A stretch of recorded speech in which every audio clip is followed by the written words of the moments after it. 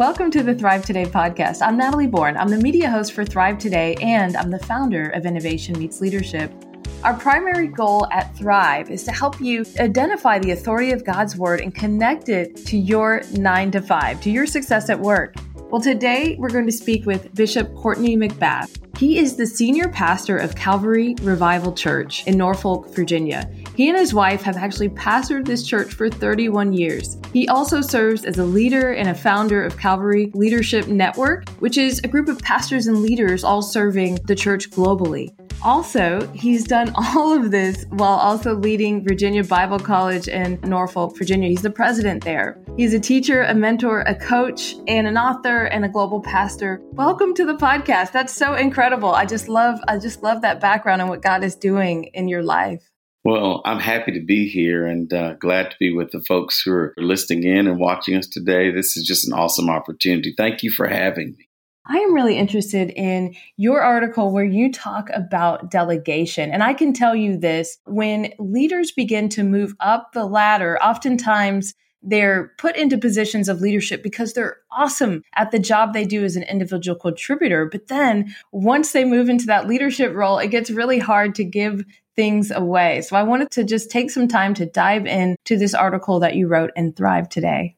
Yeah, I'm excited to talk about it because delegation transitions your team from simple addition to exponential multiplication. And it's important not just so that more people get involved, but it literally helps your organization and your team to grow. And you're right. A lot of us are good at what we do, but we're not good at helping other people to do it. And so we tend to attract a lot of followers and we don't draw many leaders.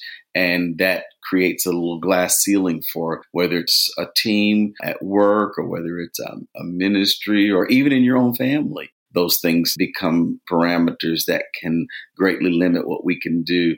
And so this is a topic that I think will be helpful to everybody. Wow. Well, when I think about delegation, I think about, it's one of those important leadership principles that it's very hard to do, but once you learn how to do it, it's like you said, that exponential effectiveness can kind of really explode in your life of how to do it. So I would love for you to kind of break it down tactically and help us if you're a new leader or a leader that's been leading for a while, but it's something you can just admit, hey, I don't do that well. What are some practical ways that we can start to move towards learning to delegate well? Well, I think there are some reasons why we tend not to delegate. And they all don't apply to everyone, but most of them will find some application, at least one of those reasons. One is failed times of delegation. When we've tried to delegate something and it didn't work out very well. And usually it's because it wasn't delegated properly. I like to say it like this, Natalie, it's delegation, not desertion. And oftentimes because it's something that we'd like to get rid of, we let somebody else have it and we desert them. And that's not really what delegation is. And then there's the issue of trying to prove your significance. So oftentimes because our significance has been born out of being a great individual contributor. That's what we called it when I worked for Texas Instruments. We called them ICs. Everything had an acronym, yes. Individual contributors. And so you've been good at that. Somebody says, we need to let you manage and lead a group. You don't really do that well because you were good at what you did because all you had to take care of was you. And now there are others now that need you. And then there's this whole idea of, well, I don't want them to think that I'm not doing my job or that I'm shirking my responsibility or that I'm letting somebody else do it and I'm not doing the job. I think that becomes a critical deterrent from people stepping into delegation. So if we talked about some of the strategic steps, the first one is just allowing somebody to watch you do it and ask questions. So that step of just saying, hey, watch me. I want you to learn how to do this. Natalie, have you ever heard someone say, well, I would let somebody else do it, but I'm really good at it and I don't want the quality to fall? Yes. We're usually not that good. We're a legend in our own mind. And so oftentimes because we think we're really good, we think no one else can do it as well. But the beauty of someone else doing it is not only can they get better, but then I can go do something else. And that's how we grow and multiply. So they watch you do it for a while, and then the two of you do it together. Now, this is the missing step for most people, because most people go from, you watch me do it, now I'm going to let you have it. Mm-hmm. That's not a good move. Now you do it together and you watch each other and you ask questions. And then the third step is then you watch them do it. You don't just give it to them and walk away, but you watch them do it, give feedback, ask them questions, let them ask you questions, and remain a part of the process. Those are some simple steps to kind of get it started. Now, I know that sounds easy, so I'm sure you have some questions around the challenges that come when you start to do that, because there are some. I do, because, what I hear you saying at each one of these phases is there's also this feedback loop. And I feel like this gets into another leadership principle that people kind of struggle with, which is giving feedback. And so you actually watch them do it, and then you tell them, hey, here's some areas where that was really great. It worked well. Here's some areas where you can improve. And I think sometimes people struggle to be able to deliver feedback in this whole process here. Yes, that's a huge challenge, is the open level of communication where everyone feels they can talk about what's happening, the process, how well it's going or how well it's not going. I think it becomes a real issue. It's very interesting, Natalie, that oftentimes we don't give feedback until we do a performance evaluation.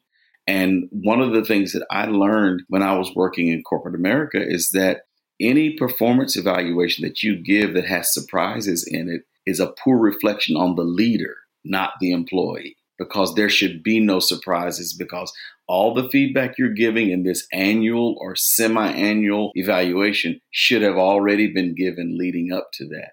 Those types of relationships tend to lend themselves towards successful delegation, because feedback is not a surprise. It's a part of what we normally do, is give feedback.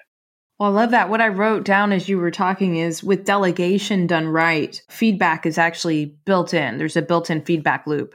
And so that's helpful, I think, for us as leaders to say, if we're doing delegation the right way, there's loops built in for that feedback. And so that's really powerful, because I think that helps us to frame and understand the care that should go into delegation. It's not desertion, as you said earlier. There's some care that goes into thinking through the entire process. Yeah, Natalie, a lot of people think that trust is a major issue in delegation. Now, I tend to disagree with that just a little bit, and I'll tell you why. Because if I have prepared you to replace me, if I have given you what you need to do the job well, then it's not risky. It doesn't require a lot of trust. I think what's the real issue is not trust. The real issue is planning and preparation. Even in our hiring process, when we onboard people, I often tell my clients, I say, listen, when you onboard folks, learn how to interview people to see if they'll be a good leader, not a good follower. You ask different questions. You pose different scenarios, because you don't want people who just do a job. So I think that's a part of even our delegation process. If we really onboard people with the idea that we want you to lead this, not just follow me, but lead this, then when it comes time to delegate, it really helps to have a sense that, hey, this is what we've been preparing for the whole time. So this is not a big risk. It doesn't require a lot of trust, because we've built in the trust through preparation. And that becomes critical, I think. That is so powerful. So I feel like there's this element here when we think about delegation where there's like a fear of letting go. We kind of talked about that. There's the trust factor there, but there's also sometimes when we empower people, we have to be willing to let them fail or fall. And I think sometimes we hold on to things too long because we're not willing to let people fall or fail. We feel like we have to save them from that. And part of that is the culture that we build in our companies. Part of success in great companies is you build a culture that allows people to try and not get it right the first time. But one of the things it does is it keeps people from having to lie, because they can tell the truth about their performance, about what they did or didn't do, because we're not holding them to a standard that would be impossible for any of us to uphold. And so when I say, I'm going to let you run with this and I empower you to do it, part of that conversation is, listen, you're not going to get this right every time. So, when we make a mistake, we just figure out how to fix it and we keep going. It's not the end of the world.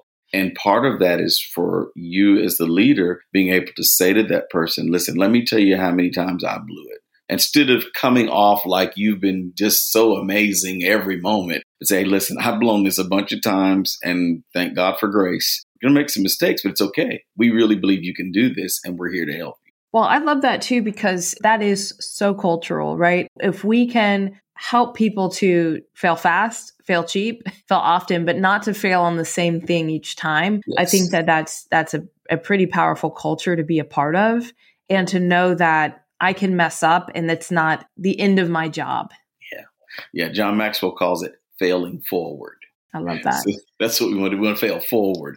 We failed, but when we got up, we were further along than we were. And if people can get that, because the kinds of folks that we bring around us, there was a reason that we hired those folks. They were good. There was something about them that was extremely positive. Now, we can't let one failure change all of that, because all of us make those kinds of mistakes. So there's the issue too of significance. Mm-hmm. Do I feel more significant when I'm doing it, or do I feel more significant when someone else is doing it? That, I think, becomes a question. That's the crux, I think. I think that's the real root of the problem is I feel good and I feel significant when I'm doing this. And if I give it to you, am I giving my significance? Exactly. I'll say this, especially since your audience is primarily ladies, that I think that's even more so true for our sisters in the workplace because of sexism.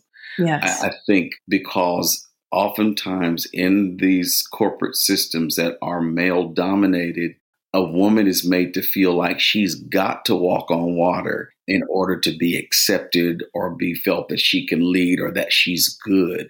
And that's why oftentimes a woman ends up being so much better at it than her male counterpart, because she had to just to get there. Wow. And then when you've worked like that to get there, and now you start to delegate, then that can create some angst for you. And then because of being in that male-dominated setting, I don't know if you've noticed it, Natalie, but men do things at work and they get revered. Women do the same thing and they get booed. They get criticized for doing the same thing. A man pounds his fist and says, "Hey, that's not the way we're going to do it." They say, "Wow, he's a strong leader." A woman doesn't say, "Oh, she must be moody today." What? She's emotional, right? Where does that double standard come from? So a man delegates and it's, "Oh, wow, how smart that is. He's working smarter, not harder." A woman does the exact same thing, and then she's criticized because she's not working as hard. She shouldn't be in this room. And that creates an imposter syndrome that I think women have to work through. That's an unnecessary hoop for them to have to jump through. And that can hinder delegation, because you have to still make sure everybody knows you're good enough to be in the room. It's an unfair parameter, but it's real. And I know my wife faces it, my daughter faces it, my sister faces it. It can be really tough. That's so powerful. What would you say is a way that people who are just learning the art, because I do think delegation's an art, and it goes into this process that you put forward for us of how to begin to make this work. It's not dumping. It's not just throwing it over the wall and running, but there's actually a process that goes into doing this. How would you say, people can begin to let go? Let's say I have 5 tasks of various levels of importance. How should people try to begin to release some of these things that they know they shouldn't be holding? Because what they're preventing themselves from doing is higher level things that they could be doing. They could be thinking more visionary. They could be thinking more innovative, but they're saddling themselves with these tasks that somebody else could probably do better, as you mentioned earlier. How do they start to walk through the process of releasing some of these things? You just took away my brilliant response, because you shared the brilliant response. And the brilliant response is that I start thinking, what am I doing that I don't have to do? Yeah. One of the best ways as a leader to determine tasks is to say, what am I doing that someone else could do? And anything you're doing that someone else could do, you should consider letting them do it. Because if you're doing something that someone else could do, that means you're not doing something that only you can do. Yes. And so it starts with that kind of thinking. So I'm not losing anything. I'm growing as I release this. And then you start with those things that you know there are other people who can do them. If you've never really mastered the art of delegation, you don't start with the most complex tasks, the ones that you just learned to do last week. You start with the ones that you've really gotten rote with, kind of in a routine, because you're better at teaching those as well. And you share those with someone and you follow those simple steps. You let them watch you do it and you tell them, listen, I want you to watch me. I want you to start doing this. And you get them over the fear by saying, I'm not just going to dump this on you. I'm going to walk with you. And so then we'll do it together. You do that. And then you stay there when they're doing it and continue to give them feedback and start with those tasks that will be the easiest for you to let go. It'll get so good to you that you'll start thinking, well, that's good. This is free. Here's another one I think we'll start with. And then you start working toward that one. And then don't let the failures of the past kind of intimidate you and not trying it again or trusting people again, because that can really shut down any opportunity for innovation. That's so good. And there's something in there, I think, that I remember I heard the speaker once talking about the hotshot rule. They're like, if someone was to come in today, you were to lose your job, and they were to look around and say, what are the top 3 things they would change? Will you go do that? And if needing to delegate is one of them, then, if a hotshot would come in and say, I wouldn't be working on these tasks, I should be handing these off. And then what could you be doing? And I love that thought process too, of like, what could you be working on if you weren't under the pressure of all these things that really someone else in your organization could do? And maybe they would enjoy it much more than you do. And that's the part I love. Now, Natalie, that's a key. Part of being a leader is me looking out for others and thinking, what is it that I'm doing that somebody else could do? And they would be really excited about doing this. They'd really get a lot from this. They could grow where I'm just doing it because I can, but they could do this and actually grow in their leadership journey if I give them an opportunity to do it. I think good leaders think that way, and that type of thinking leads to greater delegation. I have to ask the question, does God speak on this topic at all in the Word? Does he talk about delegation at all? Funny you should ask that question. So remember when Jesus said, the works that I do, you'll do, and greater work shall you do? Yes. So who could do greater than feeding the 5,000? Who could do greater than walking on water? Who's going to do greater than raising people from the dead? It's not even possible. So he can't be talking about the quality of the work. He must be talking about the quantity of the work. Wow. So through simple delegation, Jesus then multiplies himself into us and then tells us in Matthew 28, hey, I'm going to leave. You all go take the gospel to the world. Would he have been better at it? Absolutely, he'd have been better at it. But he let us do it because he knew, one, it would develop us, and two, it would allow us to grow in relationship with each other as we walk this thing out. And so I think the scripture absolutely teaches, I think Jesus is the greatest delegator. And I think his ability to trust us to carry out a task that was very important, but he trusted us to do it. He let us have this one. I feel sometimes overwhelmed that he would allow me to be involved in the things that I'm involved in, knowing how amazingly brilliant and excellent he is in everything he does. But he finds reasons to have us do it. So I think it's quite biblical to be a good delegator. Gosh, I love that. And I've never actually stepped back and thought about it that way. He would have been much better, but the fact that he entrusts us to carry the gospel, the message of the gospel and the love of the gospel, that's a pretty amazing thing. I'm sure, Natalie, it would have been done by now. Yes, that's right. Everyone would have been reached. Over. It's a wrap. But there was something for us. And I think as good leaders, we have to think that way too. Even if we actually think we'd be better at it, and sometimes we're not, but even if it was true, but is there something that that person will gain from me allowing them and trusting them with this opportunity? I think becomes powerful. So powerful.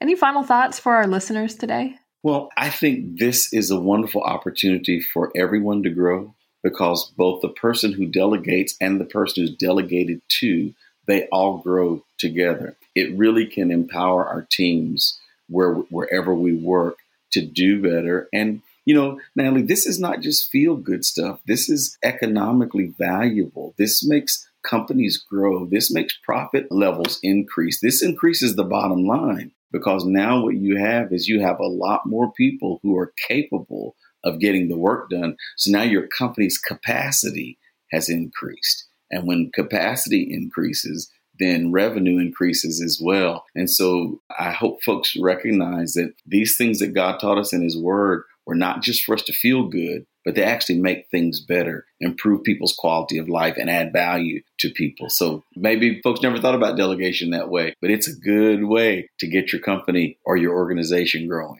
I love that. And I think that's such a great nugget for the ladies to take away with them and to just do an assessment of the world around you, of what you're working on. Maybe even just start jotting some things down, writing some things down, and then asking yourself, is this something I have to do or can I delegate it? Thank you so much for your time today, Bishop McBath. So good to be here. Thank you. Thank you, Natalie. And I just want to say to you and the ladies who watch you is that I am just so honored to be your brother and to see the amazing things that you ladies are doing and how amazing you are in everything. And it's my mom's statement I found is really true, that a man works from sun to sun, but a woman's work is never done.